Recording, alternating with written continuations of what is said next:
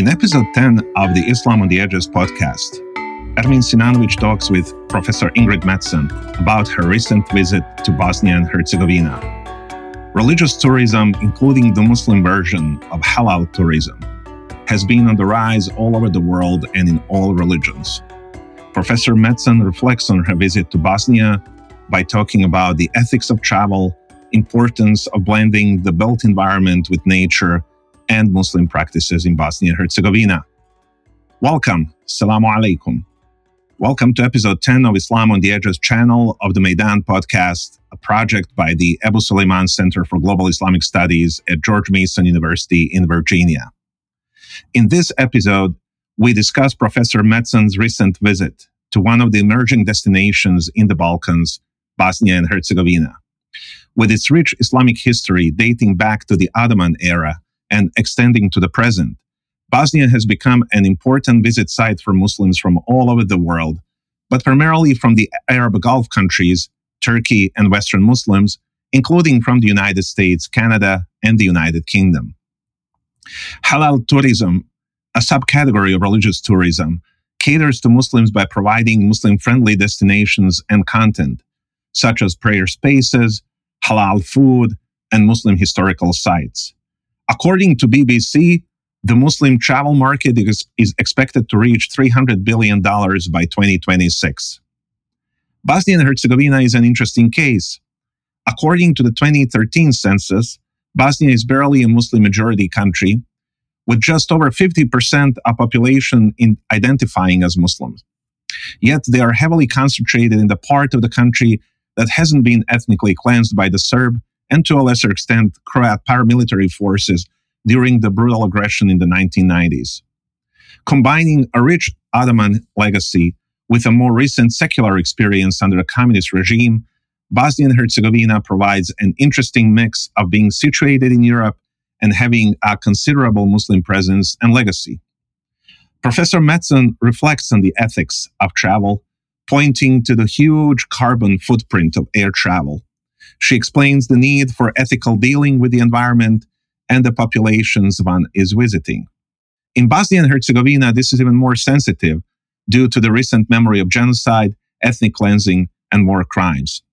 Respectful listening and empathy are some of the key elements of the ethics of travel. While sharing her experiences, Professor Ingrid Mattson talks about the beauty of Bosnian mosques and their human proportions. She reflects on female prayer spaces in Bosnian mosques that could serve as a good example of inclusion and spirituality. We hope you will enjoy this episode. Now, a few words about our guest.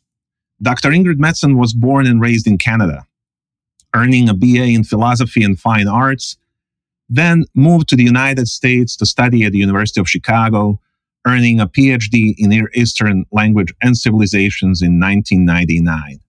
From 1998 to 2012, she was Professor of Islamic Studies at Hartford Seminary in Connecticut, where she developed and directed the first accredited graduate program for Muslim chaplains in North America and served as director of the Maydan Center for the Study of Islam and Christian-Muslim Relations. Since 2012, she has held the London and Windsor Community Chair in Islamic Studies at Huron University College at Western University in London, Canada. From 2001 to 2010, Dr. Mattson served as vice president, then as president of the Indiana-based Islamic Society of North America, ISNA. In that position, she established the Office of Interfaith and Community Engagement in Washington, D.C., and facilitated new partnerships with other faith-based communities and civic organizations. Her writings, both academic and public, focus primarily on the Quran interpretation, Islamic theological ethics, and interfaith relations. Her book, The Story of the Quran, is an academic bestseller and was distributed to libraries across the United States by the U.S. National Endowment for the Humanities. Dr. Mattson is a senior fellow of the Royal Al-Bayt Institute for Islamic Thought in Amman, Jordan, was a member of the Interfaith Task Force of the White House Office of Faith-Based and Neighborhood Partnerships during the presidency of Barack Obama. She is the recipient of numerous awards as well as honorary doctorates from Trinity College in Hartford, Connecticut, the Chicago Theological Seminary, and the University of Waterloo. Dr. Mattson is currently working on a major project addressing spiritual and sexual abuse in Muslim spaces. The Hurma project is committed to upholding the sacred inviolability of each person who is present in Muslim spaces by elucidating the special responsibilities of those holding power and authority, and by educating those who are vulnerable about their God-given dignity and rights. And with us is Professor Ingrid Mattson. Professor Ingrid, Assalamu alaikum and welcome to our podcast. Wa alaikum salam wa rahmatullahi wa barakatuh. Thank you. You're most welcome, and thank you so much for agreeing to be our guest. So I guess we will immediately launch into the conversation about your visit to Bosnia. And so I wanted first maybe to give us some background. Why did you go? What was the objective you were trying to accomplish? Was it alone? Was it with a group? Maybe give us basic background and itinerary. Yeah. Oh, well, I'm really excited to be joining you with you to talk about my maybe second favorite country, since the country where I live has to be my favorite. So Alhamdulillah, I was asked by the leadership at Maydan Islamic Graduate School, which is an American Islamic graduate school based out of Claremont, California, and Chicago. If I would be a scholar teacher on a trip they were planning to Bosnia. So Maydan runs a number of study tours every year, and I occasionally teach with Maydan and have a long-standing relationship with them. So they reached out to me about that. I had been to Bosnia once before, 5 years before, with Cambridge Muslim College, where I also was a teacher on that trip with Sheikh Abdul Hakim Murad, who was leading the tour. That was a much larger group. And I really was excited about going back. Personally, that trip 5 years ago, it wasn't my first contact with Bosnia. I was a graduate school student in Chicago in the early 90s when the war was waged against Bosnia.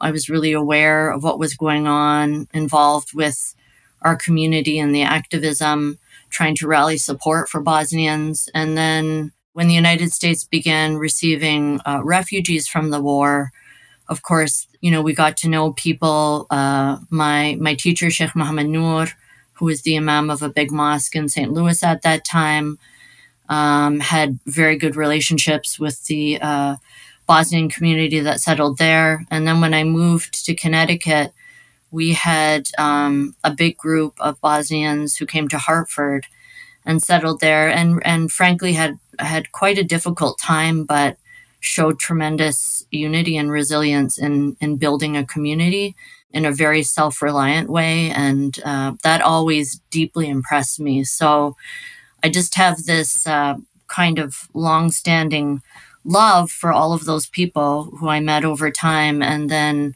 was so happy when I was able to go 5 years ago. So I jumped at the chance to return with Maydan this time. Yeah, alhamdulillah. So, in the past decade or so, maybe a little longer, Bosnia has emerged as a destination for Muslim tourists. First, I think, especially after 9/11, where many Muslims from the Middle East found it harder to travel to the West, they discovered Bosnia. And they started coming to Bosnia because it gave them an opportunity to go to some parts of Europe. It was much easier to get a visa. They also discovered it was much cheaper than going to France or Germany or England. And so in Bosnia, I think we've seen the influx of Muslim tourists. But then in the last maybe 5 to 10 years, we've also seen quite a number of Muslims from Western Europe, and especially from England and North America, from the US and Canada, coming to Bosnia. So what is it about Bosnia that is attractive and that it makes it an interesting destination for Muslims coming from these parts of the world? And if you could then elaborate, maybe what are some of the opportunities or advantages, but also pitfalls of such type of religious tourism? Yeah, this is such a great question, such an important question. First, I want to say that that I am not a fan of tourism per se.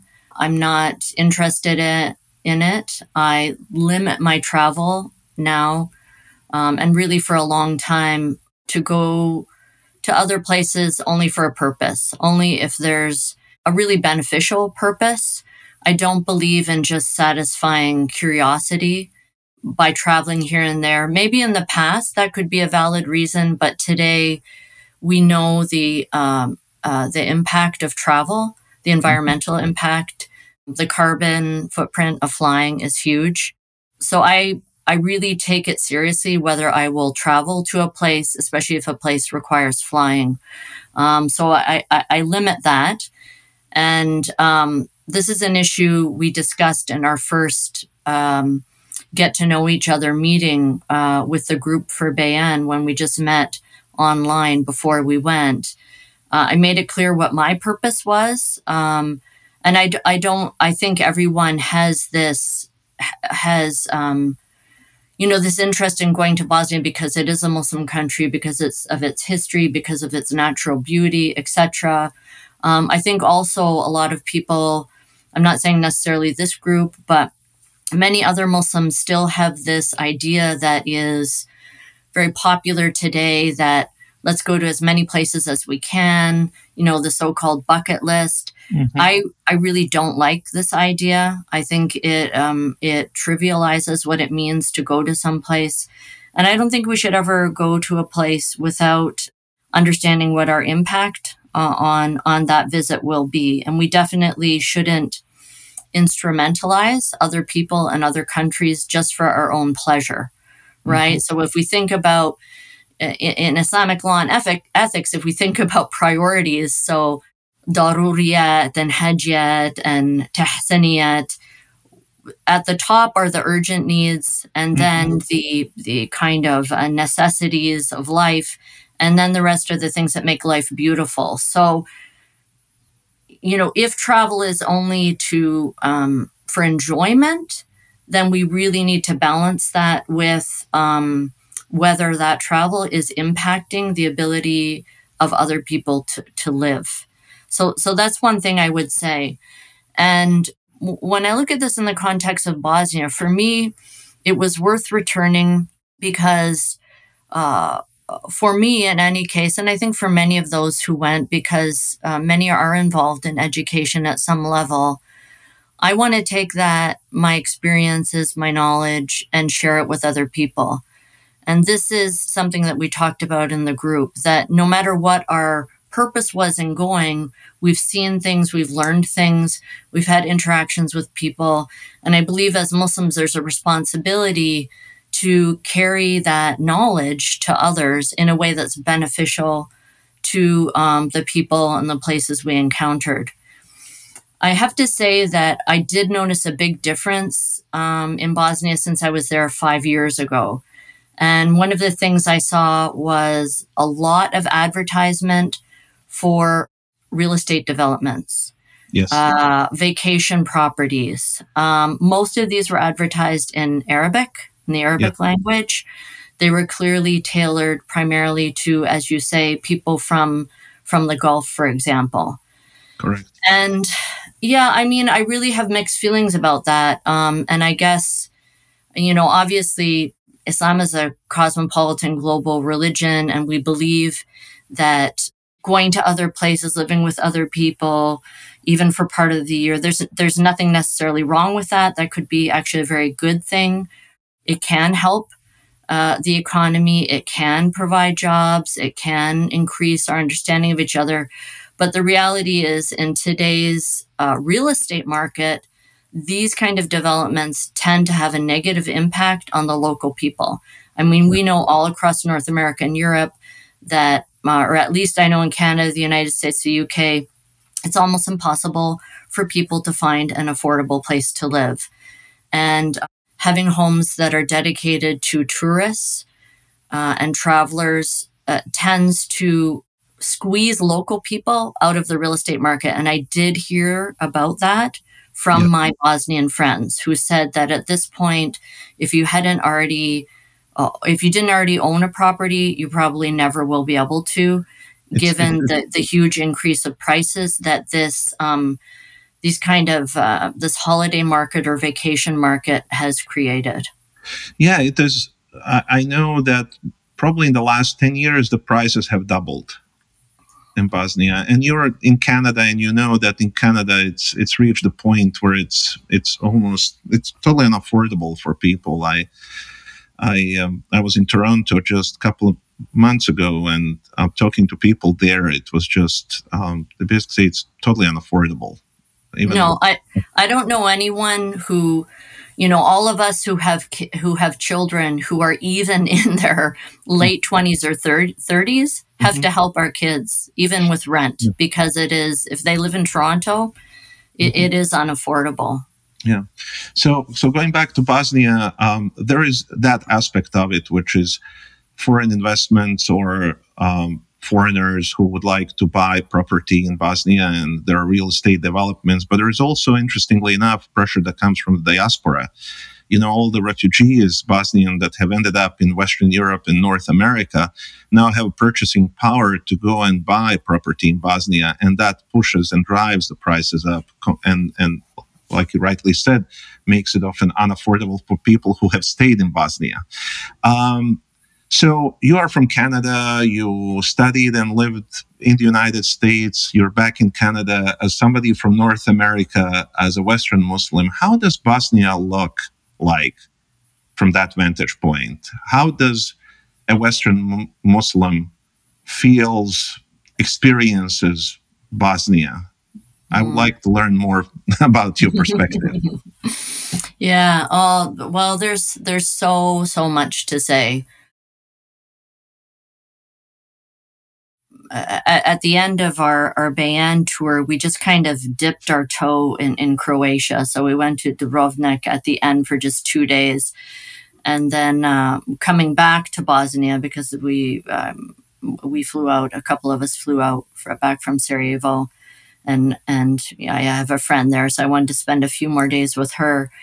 It was just so interesting to see the contrast, of course, what Croatia got or was given or took after the war ended, and the breakup of Yugoslavia, and then the end of the war, and what Bosnia got. And it was interesting because one of the people I was traveling with said, probably it feels to the Croatians in many ways like they really won the best part of the land. This coast along the sea and the beaches and all of the tourists there. But on the other hand, it just felt like a completely different world. Croatia felt, and I mean, obviously this was a tourist area. I'm sure it's very different in the interior where most of the regular people live. But it was like going to any other place in Europe that's overcrowded with tourists, where they're emphasizing this kind of global culture, commercial market. Oh, this is where the Game of Thrones was filmed, kind of thing. Whereas Bosnia still feels like this feels like the Lahir, and Bosnia feels like the Batin. I mean, Bosnia is in the interior, right? A tiny bit of coast, but it's in the interior of the land. And you can't really get to Bosnia unless you want to go there. And every place in Bosnia takes a little bit of an effort to go to. I mean, it's so hilly and mountainous and winding roads, and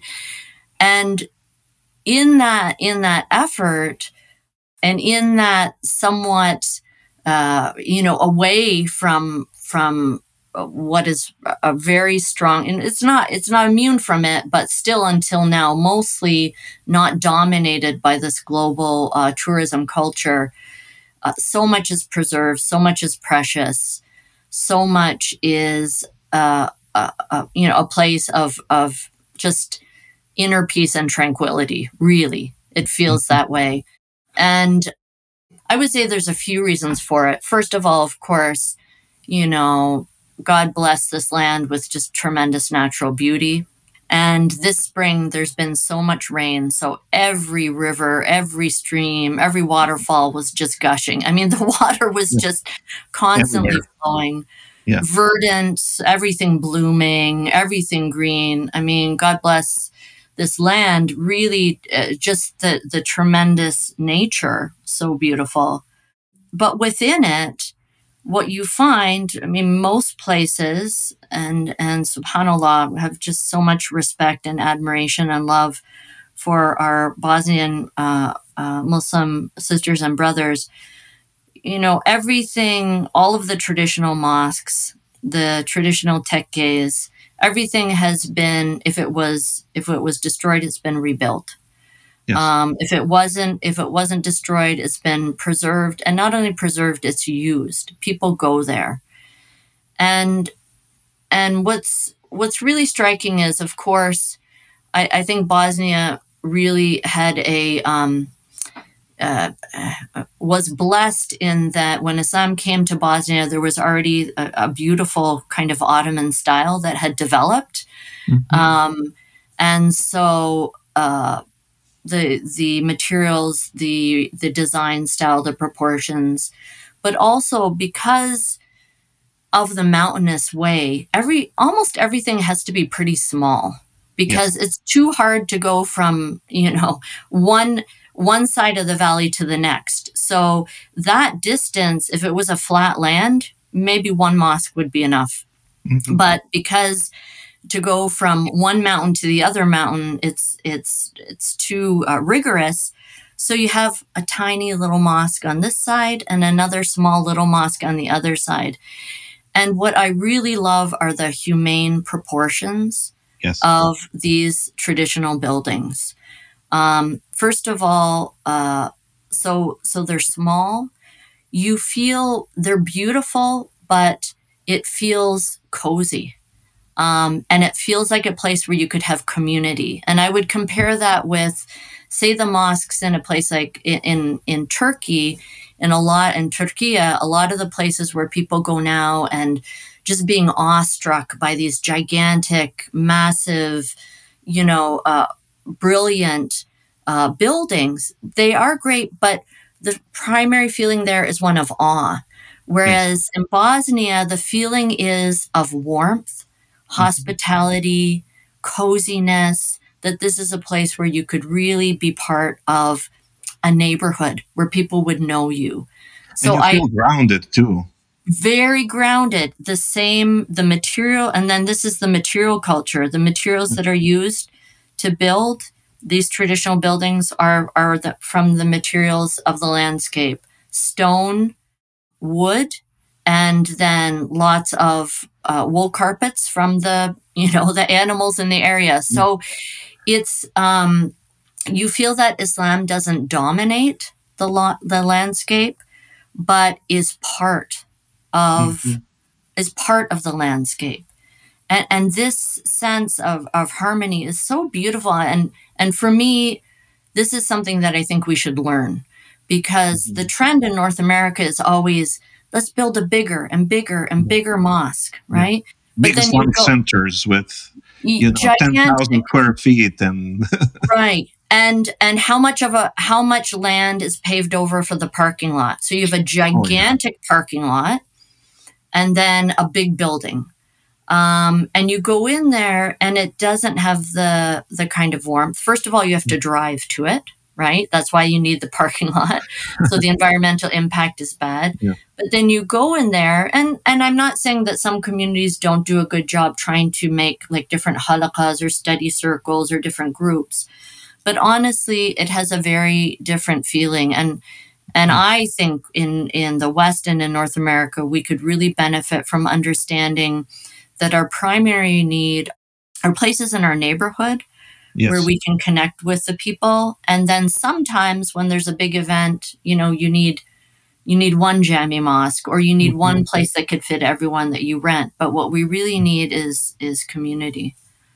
Yeah, I think this is such an important point, and it's so interesting hearing it from somebody obvious who's not Bosnian. I grew up there, and I'm very attached to the land, even though I don't live in Bosnia now, but I go frequently to see my parents, who alhamdulillah are still alive. And one thing, I always attributed this to just being from that land, that I always said this to my friend, and it's very personal, to my friends, that when I go to Bosnian mosques to pray in Bosnia, and I make sujood, prostration, I really feel connected to the ground, to the land, to the earth itself, which I don't feel in a lot of other places. And I was always wondering, is it just the function of me being Bosnian and having that connection to it? But it seems to me from the answer that you gave to my previous question that there is something more than just being a Bosnian, that these proportions, human proportions of mosques in Bosnia and the materials being used really are connective tissue that connect us to the environment that we are part of. And I think this is such an important lesson to take from that. Yeah. I assume you spent about week to 10 days over there. So this is, I think, a good time. About 3 months ago, I also led a group of students from Shenandoah University. And these were regular students from the university. Nobody in the group was a Muslim. This wasn't a Muslim trip per se. This was more of a cultural trip, but we visited many Islamic monuments and sites and so on. And the students also had some really interesting things to say about their experiences. But I want to ask you, what are the experiences that you would like to highlight? What moved you while visiting Bosnia?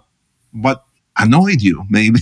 What are some of the things that stood out both in a good way and in an emotional or personal way? But also, what are some things that maybe you found, this is not as great? Yeah. So I made sure that I went a few days before our group came and stayed a few days after. So I was there this time for about 2 weeks. And because I do have a friend there, so I was able to do a little bit extra other than our trip, which was helpful. And actually, one of the things I did, and this relates to the tourism issue, is that I had told the leadership at Maydan that if we're going to Bosnia, of course, there was a local guide who was with the people who arranged the logistics, and she was good. But I also thought it was important because our trip was very packed full of going here and there. So I made sure I asked Maydan, and they agreed to hire a friend of mine who is a Muslim woman who teaches in study circles and who's an Islamic teacher. So she was able to help give some extra insights, spiritual insights, and history, personal history as we went along. And I think that was very helpful. And this is a person who herself, I would say, has done a lot of work on understanding the relationship between the impact of the war, having lived through the war as a child, and her own, the impact that had on her emotions, her psychology, her spirituality. And so that was something that she was able to reflect upon as we went along. And I thought I think this was really helpful because I am very interested in how our collective experiences of harm affect us as Muslims. So, for example, of course, the Bosnians experienced genocide, and that's at a level beyond any of us who didn't experience that could even imagine. In the West here, we've had over 20 years of very hardcore Islamophobia, organized Islamophobia, the surveillance state. We've also had violence. I live in Canada. We had the murderous attack on the worshippers in the Quebec City Mosque. We just memorialized a few days ago the attack 2 years ago on a Muslim family who was going for a walk in the neighborhood in the city where I live in London, Canada. We've had the Christchurch attack. So we have together really experienced a lot of violence on different levels. And it's so important that we pay attention to these things. How do they affect us? What are tools for healing, for support, and for to learn, to keep learning, to keep remembering, and how does it impact in ways that we don't know? So I say all of this to say that some of the people have spent some time really thinking about this. And on the other hand, I would say a lot of people have not. And I can see that in Bosnia. So one of the things that when you experience a collective harm like this, the very fact that people haven't experienced this harm as individuals, but they have experienced them as individuals, but also as a group, can be a source of resilience because you know you're not alone. You're not suffering alone. And I think the leadership in Bosnia and community groups have done a really good job memorializing what happened, keeping it alive, providing support for those who suffered, whether they were orphaned, widows, women who experienced sexual violence, all of these things. But I think that for a lot of people, and I heard this talking to some Bosnian people, they will say, well, it didn't affect me that much, or I'm over it, or I'm beyond it. And really, that can't be the case. Yeah. And so I would say that this is one area where probably there needs to be some more sensitive work. I noticed it with our Bosnian community in Hartford as well. When they came as political refugees, there were some real crises among people who struggled so much with their mental health, with trauma that they just, it was haunting them. Mm-hmm. And so I would say this is one area, it's not my place to give advice, but I did notice that maybe it's one area where there needs to be some more input in terms of this link between mental health on an individual level, our own, how that affects our relationships, our attachments with our children, with our spouses, with our families. It really can impact the health of our relationships. So I would say that's one area where I think there might be some more attention paid. Mm-hmm.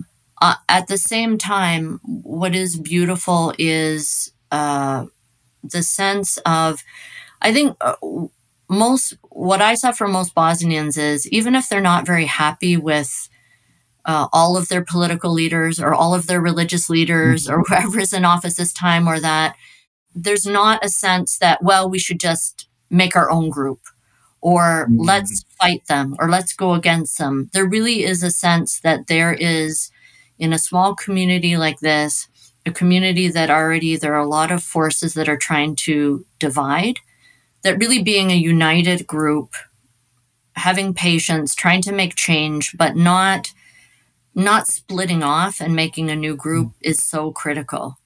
And I have a lot of respect for that.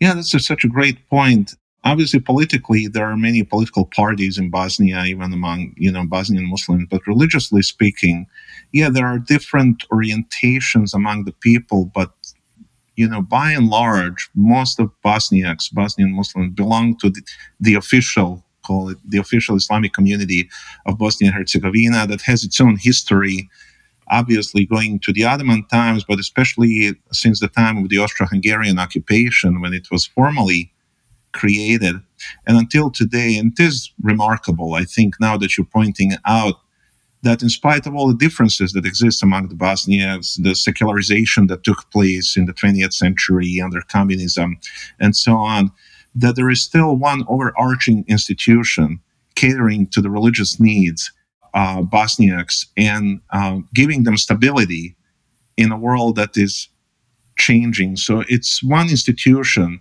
that has survived all of these different political regimes, upheavals, violence that took place against the Muslim community in Bosnia and Herzegovina. This one institution had withstood the changes.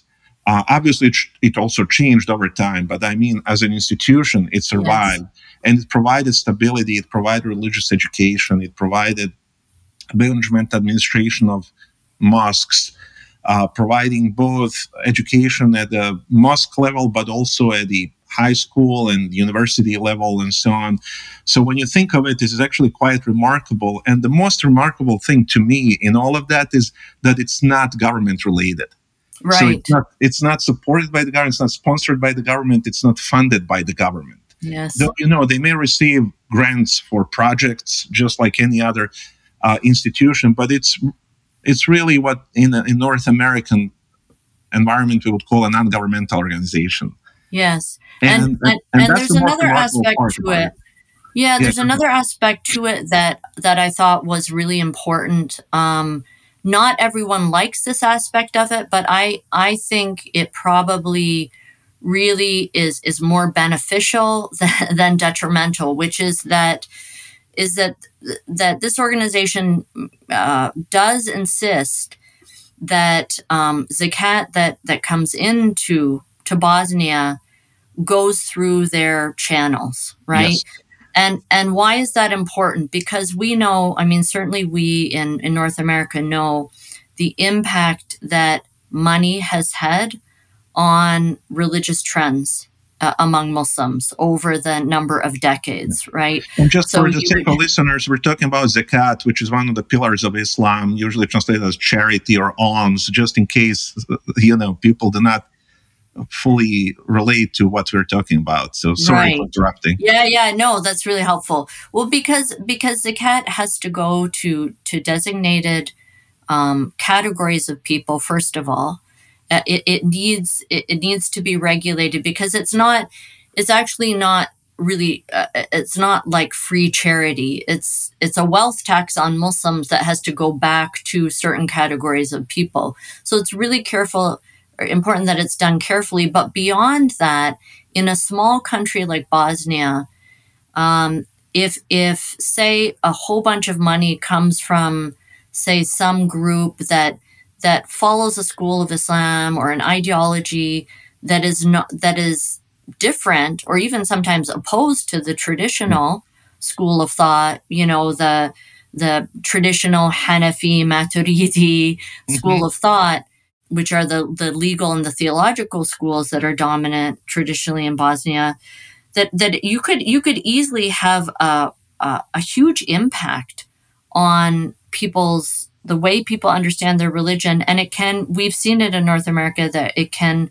create fissures, it can create divisions, it can create, a really negative dynamic. So I do think that is an interesting and significant decision. Yeah, and another interesting aspect of this zakat and the insistence that it should go through the official channels of the Islamic community. Official meaning that this is an official institution. It's not, again, an important distinction. It's not a government institution. Is that I think it was in the 60s and the 70s that some of the scholars within the Bosnian Muslim community developed this idea and gave a fatwa or religious opinions that the salaries of the imams, as well as the money for the upkeep of the mosques and so on, can come from this fund. And this solved a problem that is a perennial problem in a lot of Muslim communities. How do we fund our mosques? How do we fund the salaries for the imams and religious teachers and so on? Now, of course, some of a more traditional bent would say that this doesn't really fall within the traditional opinions of the zakat. But it worked within this context. And until today, it works so that the community basically funds itself. Now, we did have some challenge, especially during and after the aggression on Bosnia, which is that with the influx of some of the foreign money, especially from the Gulf, the Arab Gulf, there was a sponsorship of different schools of thought than the one that were prevalent in Bosnia. And there was some friction there, and it still continues, but the situation today is much better than it was 10, 20, or 25 years ago. So again, the community found a way to deal with that and maintain its own independence without sacrificing that independence for the sake of foreign donations and money. Yes. Quite a bit of studies have been written about this. So I want to ask a follow-up question. As a Muslim woman, obviously from Canada, how did it feel traveling through Bosnia, going to different places, interacting with people, going to mosques and other religious sites? What do you find in Bosnia that is similar or different to other places, and just generally maybe your own personal experience of all of that? Yeah. It is difficult for me to describe how at home I feel among Bosnians and in Bosnian mosques. And I'll tell you, the first Bosnian mosque I ever went to was in Hartford, Connecticut, and it was the same feeling. And what is that feeling? The feeling not that, oh, we welcome women or there's a place for women. It's not even a question.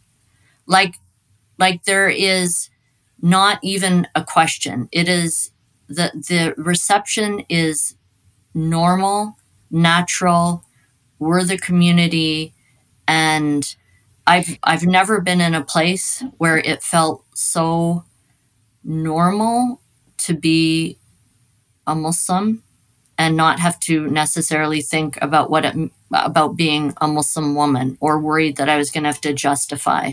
Now, of course, I heard from Bosnian women that some mosques, they don't have room to accommodate women on Jumu'ah because they're not big enough. Or, the strange situation that culturally or traditionally, women in Bosnia don't go for Eid prayers. So that's, I've never understood how that ever happened at any place, because there are very, very clear teachings from the Prophet that Eid prayer actually is the most inclusive prayer. But I think part of it has to do with the fact that Eid prayers are supposed to be held in an outside field, not in a mosque. So, in many places where you're trying to have this big, what should be a big open community gathering in a small building, there will be problems. But day to day, it is just beautiful. And part of it is that every traditional mosque has a designated place for women. And it is not in a separate room, but there is a little, it's almost like a little railing that designates that area. And why Usually is that important? knee-length height, right? Right. Yes, just enough. It's a symbolic marker, really. But it's important because if you don't have that, because we as Muslims, we don't have chairs or benches. If you don't have that, it's very easy to walk into a mosque that's just an open space and to find some man is leaning his back against the back wall, reading. He might not even be thinking about it, but given that the prayer is in rows, relative to each other, they might end up taking that space. So having this designated space is important. Every mosque had it on the main prayer hall.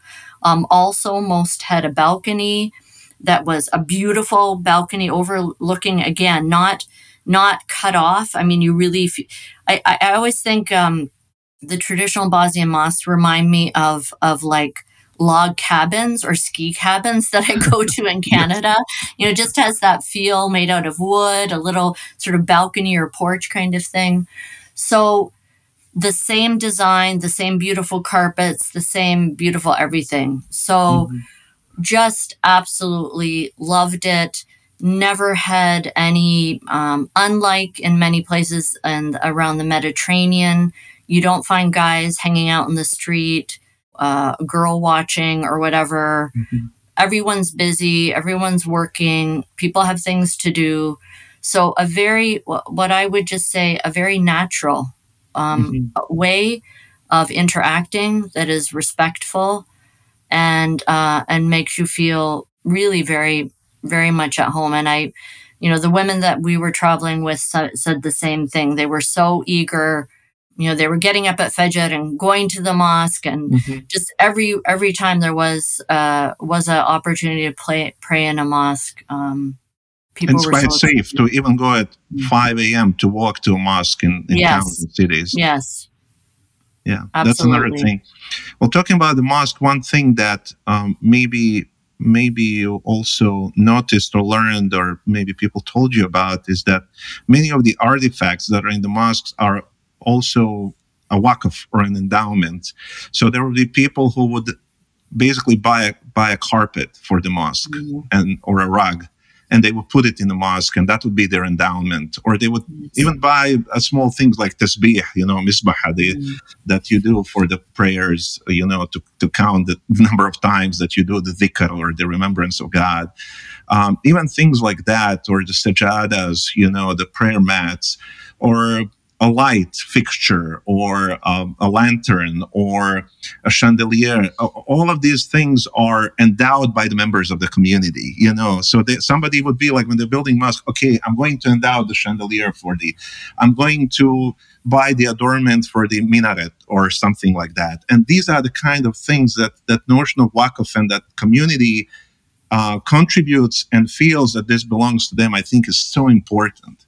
Yes, absolutely. And you feel that. You feel, you walk in the space, and it is a riot of colors, of patterns, of decoration. I am a maximalist in design. That's my favorite. Many patterns, many colors. I am the opposite of a minimalist.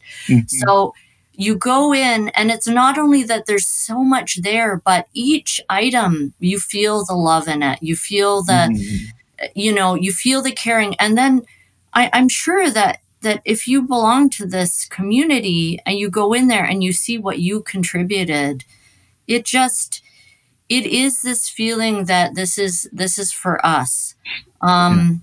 It's not. It's really hard to describe how homey, how cozy, how warm and welcoming it is. But I wish we would take that, because one of the things that people talk about in the West generally these days, and we feel it in Muslim communities, is people feel disconnected. They feel lonely. They feel like they don't belong. They might go seek community in a mosque or an Islamic center, but it's a big, vast space. No one knows them. No one turns to them. Like, what have they contributed? We can take some tips from how this is done traditionally among Bosnians, and try to reproduce some of that in our communities. And I think we'll be much better for it. Yeah, in many ways, I think the attempt is to recreate the homey atmosphere at the mosque, so that when you go to the mosque, you feel like you're basically sitting at home. It's not like this. Oftentimes here in the United States, and I'm sure it's the case in Canada too, we have these lifeless carpets, these industrial style carpets that are just put down. But like you rightly pointed out, in Bosnian mosque, you have maybe 5-6 different rugs come from 5-6 different people, and they're all in different colors, but somehow it works together. And there is that personal touch, and you feel, okay, I feel when I sit down like I'm sitting at home. It's not like I'm in a different place. It's not an industrial-like place. And by the way, most of them are wool, which is a natural material, as opposed to the synthetic. Because when you walk into many North American mosques, there's actually that smell of the off-gassing of these artificial, these carpets that are made out of artificial materials, in addition to everything else. So I think, smaller is, go smaller, but have good quality and natural materials. The other thing that I love is that when the mosque, as when the mosque is closed between prayers, and most mosques, the door will be locked between prayers, because you don't want to just leave things unattended. You don't know what might happen. But the traditional mosques have under the portico in the front 2 raised platforms, one on the right and one on the left. And everyone knows that the right is for the men and the left is for the women, so that if someone comes by when outside of the time that the mosque is open, they still have a clean, quiet, peaceful place to pray. And again, it shows that these are places that developed out of the needs of the people and knowing who the people are. Yes, it's beautiful. And some of the mosques, actually, those outside spaces for prayer that are under the portico, as you said, some of the courtyards have roses and other flowers. So if you come outside the regular time for prayer and you're praying outside, you're actually praying also amidst, if it's the season, obviously during this season, you would be praying amidst the roses and flowers and everything else. And it's just so beautiful. I'm glad you're reminding me of that now. Sort of my mind wanders back to those places. Yeah, it's absolutely amazing. So, Professor Ingrid, you also are a scholar of Islam. And so as a scholar of Islam, going to a place like Bosnia that has a long-standing Islamic learning tradition that may not be as well known outside Bosnia as, for instance, Islamic scholarly tradition in Turkey and in Syria, Egypt, and other places. What are some of the things that you as a scholar of Islam have learned there or have noticed? What are some of the opportunities for study, learning, research that maybe you discovered during the visit to Bosnia that you would like to share with our audience? I mean, there's many. Of course, there's the official ones, like the Faculty of Islamic Studies in Sarajevo, which has an excellent program, as you know, for university level study. I also visited the new there's called Center or Institute for Quran and Sunnah, which is just a lovely jewel. So that's a place that complements the university learning for those who want to, in addition to their Islamic theological studies, at the same time focus on memorizing the Quran and getting additional ijazah-based education, which is beautiful. Of course, there are many of the majority Sufi traditions are represented in Bosnia, especially the Naqshbandis and others, Mahlavis. These are the spiritual disciplines in Islam that, again, are not separate from the schools of law or not separate from society, but complement all other aspects of Islamic learning and practice, so that those who want to spend additional time in remembrance of God, in quiet contemplation, or in contemplation reflecting on the names of God or on the qualities of the Prophet Muhammad, peace be upon him, they can gather in these small places, tekke's, where they would have regular gatherings and teachings. So they're all across Bosnia. There are small tekke's that are beautiful. And then increasingly, I think this is a newer thing where there are now some women's groups who form their own study groups, their halaqas. One of the things that I really love, which is something that my friend does, is her focus is on older women who not only lived through the genocide, but women who even at that time were already older. In some cases, women in their 60s, 70s, 80s who never had a chance to study their religion. First, they were living in a communist government, and then through the genocide. And their life was about survival. Yes. But now that in their older age, they have some time. And so there are some of those who are now meeting with these women and teaching them how to read the Quran and how to recite the Quran. And that's beautiful because, like they say, some people never thought they were worth that effort, right? I mean, we think about how we talk about people in our community, and we talk about how youth are our future. Okay, that's true. Literally, the youth will grow and be the leaders, but it doesn't mean that other people don't matter. Yeah. And we live in an age where there are many, many more people living into old age. And the reality is, in North America, many of those become quite lonely. They're even lonely in the houses. So we know many Muslim families who bring their grandparent or their elderly parents in the home, but then they're out working all day, the kids are at school. And those older, our seniors or our elders are being isolated, even in homes. Yes. And they lack a sense of purpose. They lack community. They lack people who have shared experiences with them. So I love that there are those who are focusing on elders, affirming that they have the same human dignity, they have the same horma, the same sacred inviolability, and have as much of a right and even capacity to learn. I mean, it's tremendous to see some of these women who never knew Alif Ba Ta now reciting the Quran.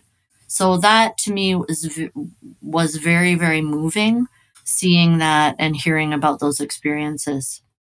Even occasionally reading Bosnian Islamic, newspapers or websites, I see from time to time this news about so and so who is 73 years old and has just learned how to read the Quran or something like that, and it's just such a warm human tale to tell and to learn about. It's beautiful. I'm glad you are highlighting that, Professor Ingrid. At the end of our conversation, and I know we could go on and on about this, but what are some of the main takeaways or maybe recommendations that you could give to people who are thinking of visiting Bosnia or other similar places in Muslim lands? What are some of the main things that they should know? What are some of the main takeaways for you personally from that trip, and maybe even some cautionary tales? What are some things that people need to be aware of in terms of, maybe what not to do, or what are some of the things maybe of difficulties that they could be facing if they go to such places? Well, I think first of all, we have to start by recognizing that if we are able to go take a trip voluntarily, for pleasure or even for learning, that we are in a position of great privilege globally. Most people in the world can't do that. And we have to think about what that implies for the place that we're visiting. So first of all, I do want to repeat that we in the West, America in particular, Canada, Western Europe, we're the primary contributors to climate change because of our consumption, and that includes our consumption with travel. So we have to take that seriously. We have to think about what are we doing to offset that, and also to think about to be mindful about how many trips we want to take or what kind of a trip. So that's one thing I would say. Second, so that's sort of a global concern. Mm-hmm. Then the second would be, what is the impact that we will be having on the people that we visit? What about if we're renting Airbnbs, for example? I mean, I don't want to pick out one company, but that kind of thing where homes or apartments are we know the impact that has on local rental markets and on affordability for the people there.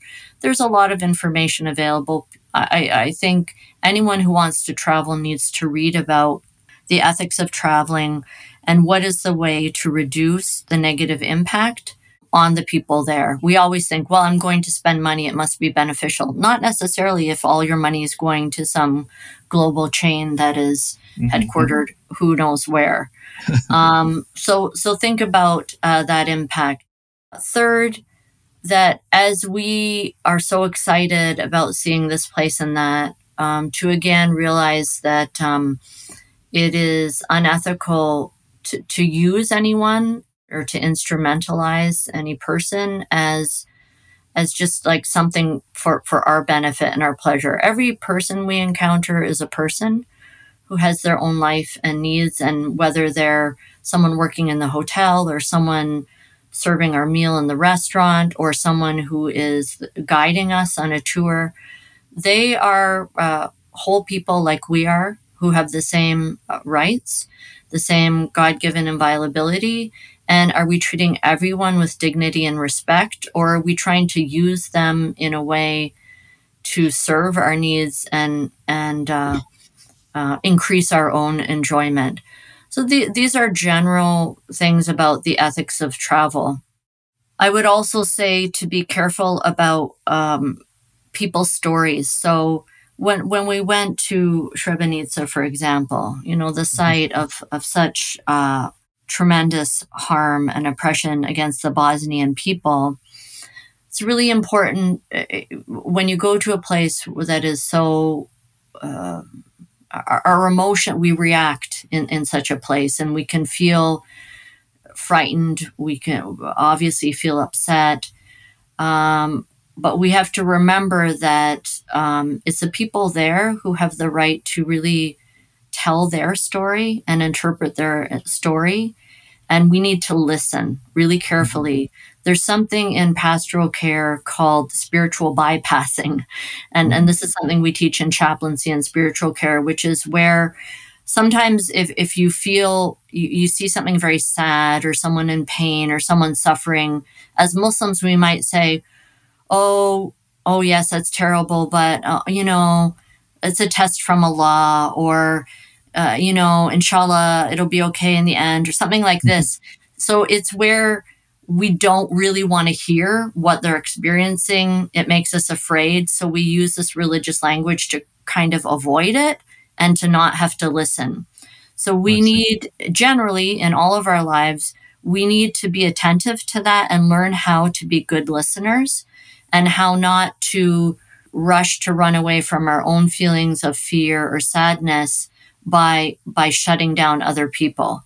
I mean, they want to talk. When we went to Srebrenica and we went to, this new beautiful housing complex for widowed women, one of the women came out and she, she's probably told the story 1,000 times about how she only had one son and her son was murdered. And, she began crying, and she's telling that. And you can feel among people, some people are starting to get uncomfortable. They don't know how to listen to that. They don't know what to do. Right. But that is, she has a right to tell that story. And if she wants to tell it 1,000, 2,000, 3,000, that is her right. And if we're going there, we're not going there just to take pictures and walk away. If we're going there, we need to be present with her as long as she wants to tell us that. So I would say that's, my final piece of advice. And all of these things I've learned the hard way. I've made, we've all made mistakes. Absolutely. And so I just try to, share some of the things that I've learned as I've encountered people in different situations like this. Well, thank you so much, Professor. And I think this is a great thing to end on, or an idea that perhaps when we're talking about especially Islam on the edges, which does invite this notion of travel and people are excited visiting the edges of the Muslim world, is to think about the ethics of travel and perhaps even developing that as a scholarly agenda and a research project. The ethics of travel, I think, definitely is something that we need to think about. So once again, Professor, thank you so much for your time and for sharing and opening up with us about your experiences in Bosnia. I've really enjoyed our conversation. Thank you. Assalamu alaikum. Wa alaikum assalam wa rahmatullah.